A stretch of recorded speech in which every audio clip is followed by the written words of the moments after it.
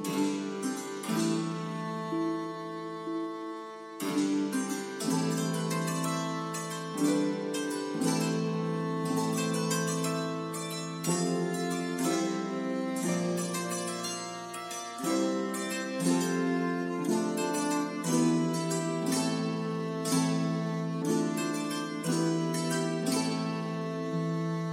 welcome in everybody to today's episode of Mythic Existence.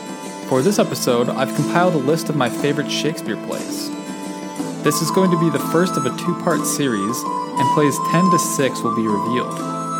So let's take a journey back in time to where the sounds of lutes filled the air, and where subterfuge, murder, and love lurk around every corner, and where the esoteric secrets were ingeniously encoded and put on the stage by one of the history's greatest geniuses.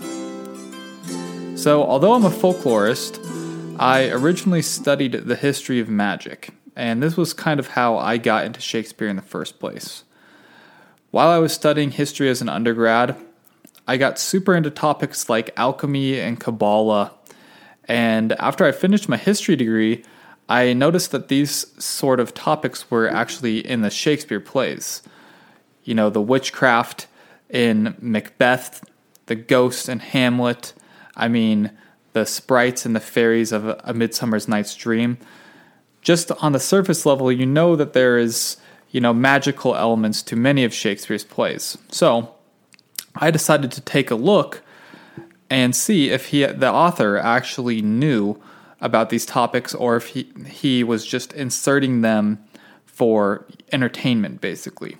So, without getting into the question of the authorship of the plays, which is something that I'd like to do eventually for an episode, I came to the conclusion, after reading, the kind of those plays, Hamlet, Macbeth, and Midsummer Night's Dream originally, that whoever wrote these plays had a high knowledge of magic and the occult, and whoever wrote them was a mystic of the highest order. So that's kind of how I got into Shakespeare in the first place. And then after I got my history degree, I went back and actually got an English degree, and Shakespeare was one of my main areas of focus. So what today's episode is like I said in the intro, I've compiled a list of my favorite plays. Originally, this was supposed to be 10 through 1, but once I got into actually listing them out in my notes, getting ready for the episode, I realized that I was going to have to split this into 2, or else it would be an extremely long episode. There's 39 Shakespeare plays. I went through and counted. I've read 21 of them, and I think I've really hit the main ones. Most of the ones I haven't read are the history plays and some of the, I guess, less popular tragedies and comedies, but I'm very familiar with the plays. I've read more than half of them. If you've ever seen the collected works of Shakespeare, the complete works, it's a very large volume, so it's thousands of pages of plays. But I've read all of the big ones, and I absolutely love Shakespeare. I've got a lot of enthusiasm for the Shakespeare plays. Kind of one of the reasons I love them is they really transport you to a different place and a different time, and the language is better than anything I've ever read, and it's not even close. So that's why I love Shakespeare. There's going to be spoilers on this episode. I'm going to go through the plot of every episode, talk about what I like about the play, try and, talk about some of the subtext and maybe what was going on subtextually, and also like some of my favorite quotes. But I'm going to go over the plots. So if you don't know what happens in Julius Caesar or Othello, that's kind of on you, because, it's been about 400 years by now. So you've had enough time to figure out the plots of those plays. So without any further ado, let's get into the list. Coming in at number 10 is Julius Caesar. So the plot of the play is that it starts on the Lupercal Fertility Festival, which is a festival for the god Lupercus, which is basically the Roman Pan. And So whenever you have dates, specific dates in Shakespeare plays, you have to question why that date is being thrown in there. So there's two very important dates in this play: is Lupercal, which is February 15th, and the Ides of March, which is March 15th.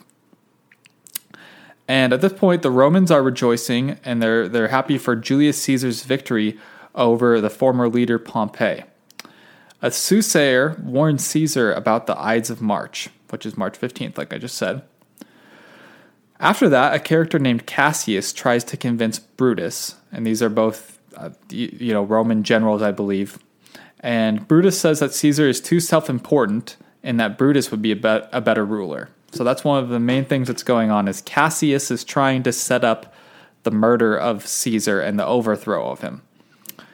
Caesar is offered the crown but refuses 3 times. Very similar to what happens in Richard III, when Richard III calculated, he comes up with this plot for him to actually become king, in which he acts like he doesn't want it, but he actually ends up getting it. It's not really what's going on in Julius Caesar, but it's another, you see these themes that run over the Shakespeare plays. Then, during a thunderstorm before Caesar is crowned, there are many ill omens as these conspirators meet at Brutus's home to plot the assassination of Caesar. The next day, on the Ides of March, Caesar is murdered. And then Mark Antony comes in and he laments the death of Caesar, but he shows respect for the murderers and then asks if he can give a speech. Cassius is kind of hesitant of this, but Brutus ends up giving a speech trying to, quell the Romans. And then after that, Mark Antony gives a speech and he riles them up with some great rhetoric and convinces the people that Caesar has been unjustly murdered. So there's, an uprising against Cassius and Brutus, and they're basically driven out of town. And then Caesar's son Octavius comes. He and Antony start a war against Brutus and the conspirators. Brutus sees the ghost of Caesar, something that's very prevalent in Shakespeare. You see that in, Macbeth, definitely. You see that in Richard III as well. And then the play ends with Cassius and Brutus killing themselves. So that's the plot of the play. And what I like about this play is really the use of the rhetoric. I mean, in the play, the power is not really generated through strength or military prowess, but it's rather from the rhetoric that's employed. And you see this through, Cassius convincing Brutus to come along to his side, and especially through, I think, the best part of the play, in which Mark Antony gives his speech, which is the Friends, Romans, Countrymen speech, and he does this thing where he ends what he said with saying, "And Brutus is an honorable man." But every time he's being sarcastic, he's saying, all this stuff, but Brutus is an honorable man, and they're getting riled up all along. So the rhetoric is what I like about the play, but I think the sort of esoteric nature of this play has to do with the dying god myth. So this is both, there's a mythological aspect and a folkloric aspect to this, because ancient societies used to kill their king in a rite of homeopathic magic aimed at restoring the sun. So I think that that's really what is going on with Caesar being murdered, is he's this dying god being symbolically killed so that, the sun will come back on March 15th. We're approaching the spring equinox, right? And Cassius kind of refers to this. He says, "This man has now become a god." And that's at the beginning of the play when Caesar is becoming, Caesar, really. And there's dying god myths from all over the world. I mean, if you take a look at the esoteric nature of, Jesus being killed, that's also what this is about. But we have this in Tammuz and Ishtar, okay, from Sumerian, Adonis. Another aspect of this is the Hiram Abiff Masonic killing. So in like I guess it would be the lore of Masonry, Freemasonry.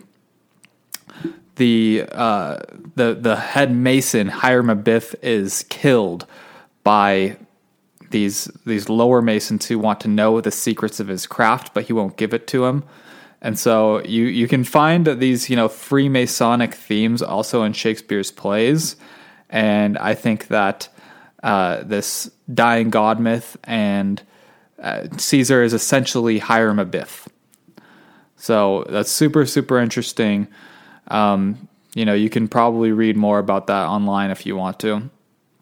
My favorite quote I've got two favorite quotes from this play is, my first one is, "A coward dies 1,000 times before his death, but the valiant taste of death but once." I think that's just a really poignant thing, like a really poignant phrase. It kind of reminds me of back from the episode about the Dionysian entheogens, where it's if you die before you die, you won't die when you die.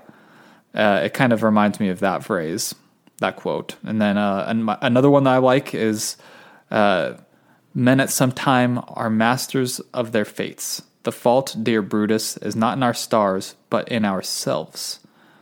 So that's Cassius saying that. And that's a theme that this kind of quote comes up a lot in Shakespeare's plays.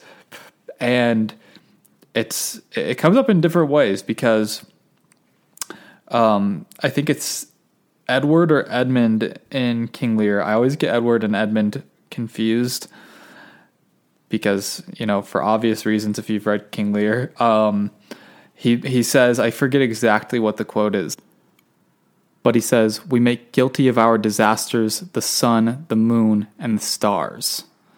So that's kind of a similar thing. Like he's saying, we blame astrology essentially for the things that go wrong in our life. And that's kind of a theme that comes up again and again in Shakespeare's, whether or not, we're responsible for our actions or if the stars are responsible for it. So that's number 10, Julius Caesar. Coming in at number 9, I have Othello. So the plot of Othello is that Iago reveals to Brabantio that his daughter Desdemona has eloped with Othello, who is a Moor and a general in the Venetian army. So Desdemona, that's Brabantio's daughter. Othello, the Moor, has eloped with Desdemona. And Iago is the villain of this entire play. He plagues Othello with suspicions of Desdemona's relationship with Cassio, not to be confused with Cassius from Julius Caesar, who is a lieutenant in the Venetian army. And so Othello is a general, Cassio is a lieutenant, they know each other. And then Iago persuades Roderigo, who is in love with Desdemona, to fight Cassio. And their fight awakes Othello. And then Desdemona asks Othello to forgive Cassio, which causes him to be suspicious. So because Desdemona is asking Othello to forgive Cassio, he's suspicious that Desdemona and Cassio are having an affair, right? So Iago, he has his wife steal a handkerchief that Othello gave Desdemona, and he plants it in Cassio's bedchamber. Iago then convinces Othello that Desdemona is cheating. He resolves to kill Cassio and Desdemona. Othello does. He's incensed and he decides that he's going to kill Cassio and Desdemona. Then Cassio kills Roderigo during another fight, and after that, Lodovico, who is I believe Desdemona's cousin, sees Othello strike Desdemona in public. Othello then awakes Desdemona, asking her to admit that she's having this affair so he can kill her with a clean conscience. At that time, Amelia, Iago's wife, enters and accuses Othello of murder, which he suffocates Desdemona in the bed. And then others enter to inform Othello of Rodrigo's death. Emilia admits for taking the handkerchief, and Iago stabs her to stop from her releasing more secrets, upon which Othello stabs Iago and kills himself, and the play is left with Cassio left in control of the Venetian army. So, what I like about this play is mainly Iago is just such a good villain. He's incredibly manipulative. I think that he's up there with Shylock and Richard III as the greatest Shakespeare villains. Othello is a great character. You really get inside of his head, and I mean, Iago gets inside of his head, but he's one of the only people of color that has a prominent role in Shakespeare's plays. And his status as, the racial other is very, I don't know if poignant is the right word, but it sticks with you, I think. One of my favorite parts of of the play is the speech that Othello gives in Act 1, Scene 3. This speech reminds me a lot of a speech that Odysseus gives, and also a speech that Dromio gives in the Comedy of Errors. And basically, I'm going to read it off here in a second, but Othello is basically like, oh no, I'm really not good at talking, but let me try and explain this to you. But Othello is actually one of the most eloquent Shakespeare characters. So, he says, "Rude am I in my speech, and little blessed with the soft phrase of peace. For since these arms of mine had 7 years' pith, till now some 9 moons wasted, they have used their dearest action in the tented field. And little of this great world can I speak more than pertains to feats of broil and battle, and therefore little shall I grace my cause in speaking for myself. Yet, by your gracious patience, I will a round unvarnished tale deliver of my whole course of love, what drugs, what charms, what conjuration, and what mighty magic. For such proceeding I am charged withal, I won his daughter." So he's basically like, I'm not good at speaking, but I guess I'll tell you how I actually ended up with Desdemona. I don't want to brag about my military exploits, but check this out. And it's like, I just find it kind of funny that he's kind of self-effacing, which is another aspect of his character. He's very, I think Othello is really insecure, but without reason to be, right? Like we see that here. He's saying, I'm not good at speaking, but he's actually amazing at speaking. And he's like, Iago, one of the ways that he manipulates him is he talks about his racial difference, and that's how he actually he zeroes in on the racism of others actually to go against Othello. But that's the thing, is that Othello is pretty insecure, and that's something that Iago plays into. So that's my favorite quote. That's Othello. There's parts of this play I'm uncomfortable with. I don't know why, but him smothering his Desdemona with a pillow was just hard for me to, deal with. I don't know why. I think it's kind of uncanny. It's similar to like Edgar Allan Poe's tales of, burning somebody alive or burying somebody alive. Just, I don't know. There's something that just is very unsettling with that method of death. So that's Othello. I have Romeo and Juliet. So as far as the plot is concerned, a lot of the plot is actually laid out in the beginning of the play by the chorus. So I'm going to read that off because it's kind of a memorable entrance to the play. The chorus says, "Two households, both alike in dignity, in fair Verona where we lay our scene, from ancient grudge break to new mutiny, where civil blood makes civil hands unclean. From forth the fatal loins of these two foes, a pair of star-crossed lovers take their life, whose misadventured piteous overthrows doth with their death bury their parents' strife. the fearful passage of their death-marked love, and the continuance of their parents' rage, which, but their children's end not could remove, is now the 2 hours' traffic of our stage, the which if you patient ears attend, what here shall miss, our toil shall strive to mend. So, I mean, most of you are probably pretty familiar with the story of Romeo and Juliet. I'm going to go over the whole plot, but basically it's, these two lovers, they come from families that are feuding in the town of Verona, and in the end, Romeo and Juliet die in tragic ways, and the two feuding families end up, reconciling. So, how it all happens is, at the beginning of the play, a brawl breaks out in Verona between the Montagues and the Capulets. And this is halted by the Prince of Verona. And to appease Prince Capulet, or to appease old Capulet, I guess, to appease the prince, Capulet agrees to marry his daughter, Juliet, to one of the prince's young kinsmen named Paris. And they throw a ball, and at this ball, Romeo and his friends sneak in to get a glimpse of Rosalind.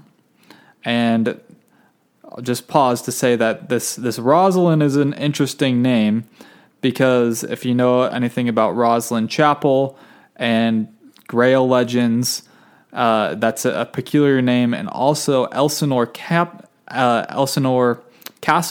is an anagram of Rosalind. So you could mix up the letters of Elsinore and get Rosalind.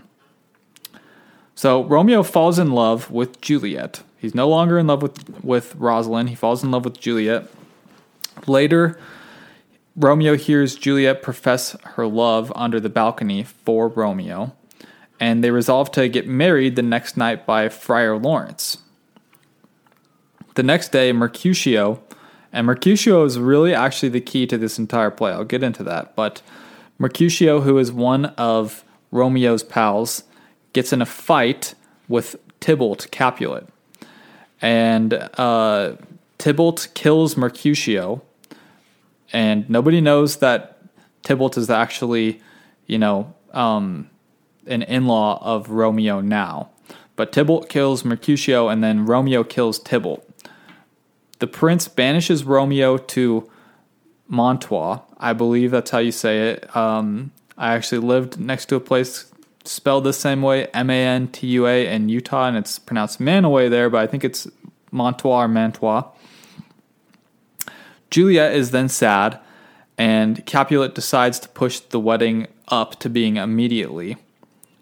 Then, Friar Lawrence and Juliet decide to concoct a sleeping potion that will appear as if Juliet is dead, and Friar Lawrence is going to send a message for Romeo to have him come and rescue Juliet from the tomb. But the message doesn't get to Romeo. Juliet is found dead by her family, and they go and bury her. So Romeo rushes back, and he finds Paris at the tomb. He kills Paris. And then he takes the poison and dies because he thinks that he takes a poison and dies. He thinks that Juliet is actually dead. She's not. She wakes up. She tries to take the poison by kissing Romeo's lips. Doesn't work. She stabs herself. The bodies are found. Then Friar Lawrence explains what happens, and both the families reconcile, but it's a terrible tragedy. So that's the story of the play. For those of you who have never read Romeo and Juliet and you think it all ends out well, it does not. It is a tragedy. It's not a comedy. But there's a lot going on under the surface of this play.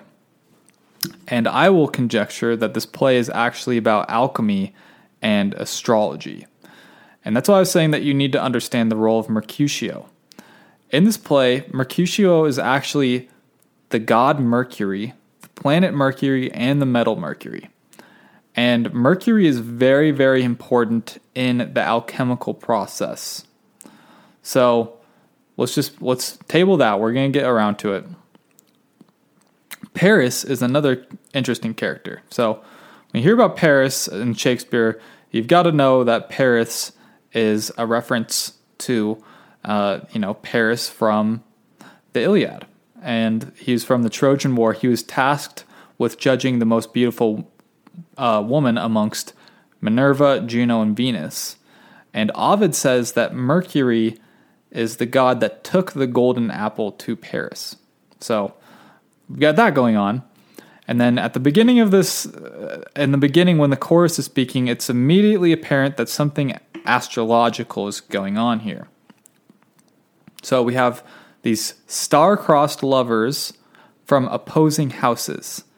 So if you know astrology, you know that houses and opposition are very important. And quite literally, Juliet and Romeo are opposing houses in astrology because Romeo is the sun and Juliet is the moon.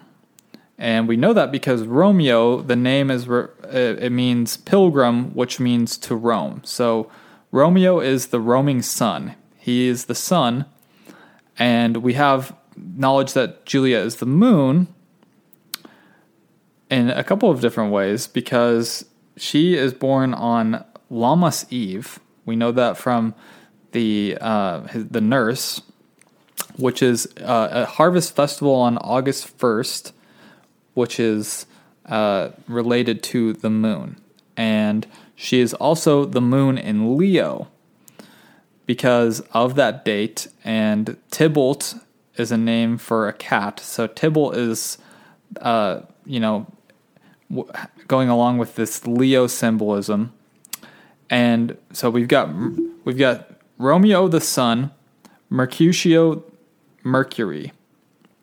And Mercury is the transforming agent in alchemy. So this is a play about transformation from the first matter into the philosopher's stone.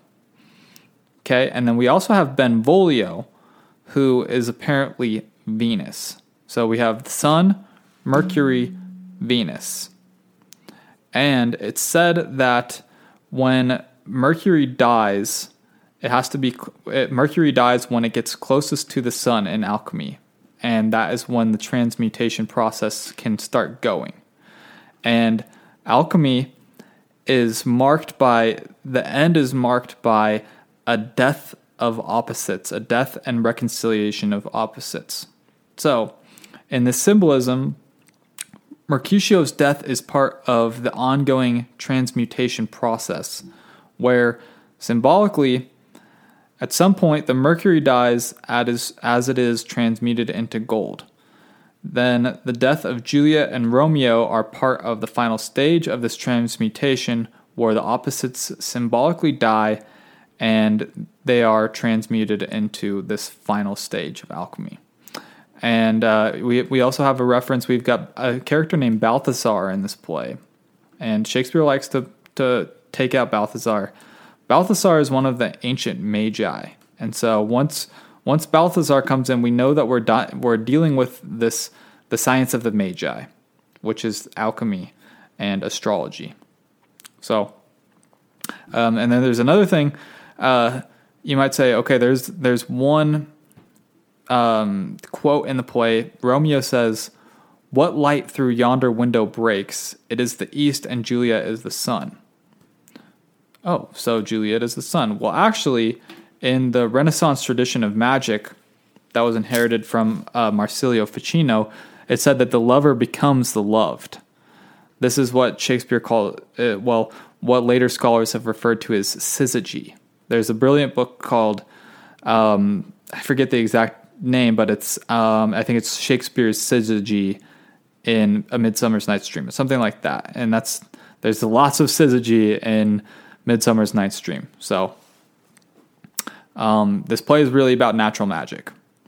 And my favorite quote is actually at the end, and this is going to tie into our discussion earlier about astrology. Romeo says, "Oh, here will I set up my everlasting rest and shake the yoke of inauspicious stars from this world-wearied flesh." So Romeo actually blames the stars for his problems in this play. So that is number 8, Romeo and Juliet. Coming in at number 7, I have The Merchant of Venice. So the plot of this play is that in Venice, a merchant named Antonio is sad, and he says, "In sooth, I do not know why I'm sad, but I believe the reason that he is sad is because he's actually a closeted homosexual in love with Bassanio, but he can't admit to it, and he knows that Bassanio is heterosexual and in love with the beautiful heiress Portia." So Antonio agrees to help his friend Bassanio in this endeavor of raising money so that he can actually woo Portia, who is a beautiful heiress. And then we shift over to Belmont, and Portia is also sad. And she's sad because she must marry the man who chooses the correct casket. So we have several levels of plot in this play. We have, this wooing. We have the casket story, and then the third one is simultaneously a character named Shylock, who hesitates to lend Bassanio money, but Bassanio has Antonio as his guarantor. And at this point, Shylock, who is, if Iago's not the best, and if Richard III's not the best villain, it's Shylock. I would probably say Shylock is my favorite villain. But he sees a chance to get revenge on Antonio. But he stipulates that if the money does not come through, that the bond is to be paid with a pound of flesh, literally a pound of flesh. Then some more suitors come to try and woo Portia. The Prince of Morocco fails. The Prince of Aragon fails. Shylock's servant leaves him and he goes to serve Bassanio. Shylock's daughter is sad that the servant is leaving, so she steals Shylock's money and runs to Belmont disguised as a boy. Bassanio goes to try and woo Portia. Portia asks Bassanio to try and delay the choosing so that they can just be together and hang out together. But he ends up actually correcting choosing the correct casket. So he, wins Portia. And then Shylock comes and he's demanding his pound of flesh. Portia says that she'll pay it 20 times over, and they end up going to court. Portia follows, disguised as a male named Balthazar. So we've got something mystical going on here. And she acts as the lawyer, this male lawyer named Balthazar. And Balthazar, Portia, says that Shylock should feel bad, but the law is actually on his side. So Shylock is really happy. And she says, however, he can't shed any blood. So Shylock actually accepts the money. And then furthermore, she says that he has to give Antonio half of the money, but Antonio says that he should just give it to Jessica and Lorenzo, this man that she is eloped with, upon his passing. And then Balthazar, all he/she asks for defending Bassanio is the ring that he was going to give Portia, and Bassanio gives it to her, and then she reveals that she was actually Portia the entire time. So, really, the star of this play is Portia. She's the smartest. Everything is revolving around her. Not in a self-centered way, but she is orchestrating everything and is really the brilliant one. And I'll get into why I think that is here in a minute. It's something very esoteric and mystical, you might have guessed by now. I'll just go, my favorite quote is, "So may the outward shows be least themselves. The world is still deceived with ornament." That's what Bassanio says to Portia as he's about to pick the casket, and he ends up choosing the lead casket because he says the outward shows may be least like themselves. So in this story, somebody has to distinguish the inner value and be not deceived by the outer value. That's one thing that's going along the casket story, the bond story, and the ring story. But what I think this really play is about Kabbalah. So we can see that this is about Kabbalah at the beginning of the play when Shylock has his first encounter with Antonio, and Shylock is Jewish. And Kabbalah is the mystical tradition of the Torah. And it centers around this thing called the Tree of Life, also known as the Sephirotic Tree or the Tree of the Sephiro. And Sephiro in Kabbalah, there are these centers on the tree that are basically aspects of God's knowledge and aspects of God's self. So there's 10 Sephiro. I'm not going to go over what they all are. You can look that up for yourself. But basically these characters are personifications of the Sephiro. And when Shylock encounters Antonio, he compares his story to the story of Jacob and Laban from the Bible. And in Kabbalah, Jacob is the perfect man. So this is a story that is often associated with Kabbalah and the Torah. So Shylock in this story, he symbolizes the left hand of the Kabbalistic tree. So there's two sides of the tree. Well, there's three sides really. There's the side of severity, there's the side of mercy, and there's the middle pillar, which is the pillar of balance. And so on the tree, I would posit that, and this is actually, there's a book called Shakespeare, Shylock, and the Kabbalah, which this is where this information comes from, where Shylock is severity on the Kabbalistic tree. And then Antonio is the right hand, which is the mercy. So severity, which is called Gevurah, and Chesed, which is mercy. That's this opposition between Antonio and Shylock. And then in the middle, we have Portia. And Portia is actually the sphere of beauty known as Tifereth. And Tifereth is where all of the lines are, so there's paths and there's Sephiro on the Kabbalistic tree. And Tifereth is where the paths converge the most. And so I would say that he is actually, or that Portia is beauty on this tree. And I would say that Bassanio is right below her on the sphere called foundation. And in Kabbalah, the foundation is linked to beauty, so they were always going to be linked. So I really think that this play is about Kabbalah and about restoring balance between mercy and severity, which is essentially what the Kabbalah is all about. So that is number 7, The Merchant of Venice. Coming in at number 6, our last play for this episode, I've got Henry IV, Part 1. So the basic plot of this play is that King Henry IV's troubles start with the overthrow of Richard II, which happened in Richard II. So Henry IV is now the king, and he's plagued by guilt, which he hopes to expiate with a crusade. And because of this, the troubles that he's facing, he's kept at home because there's a threat of rebellion.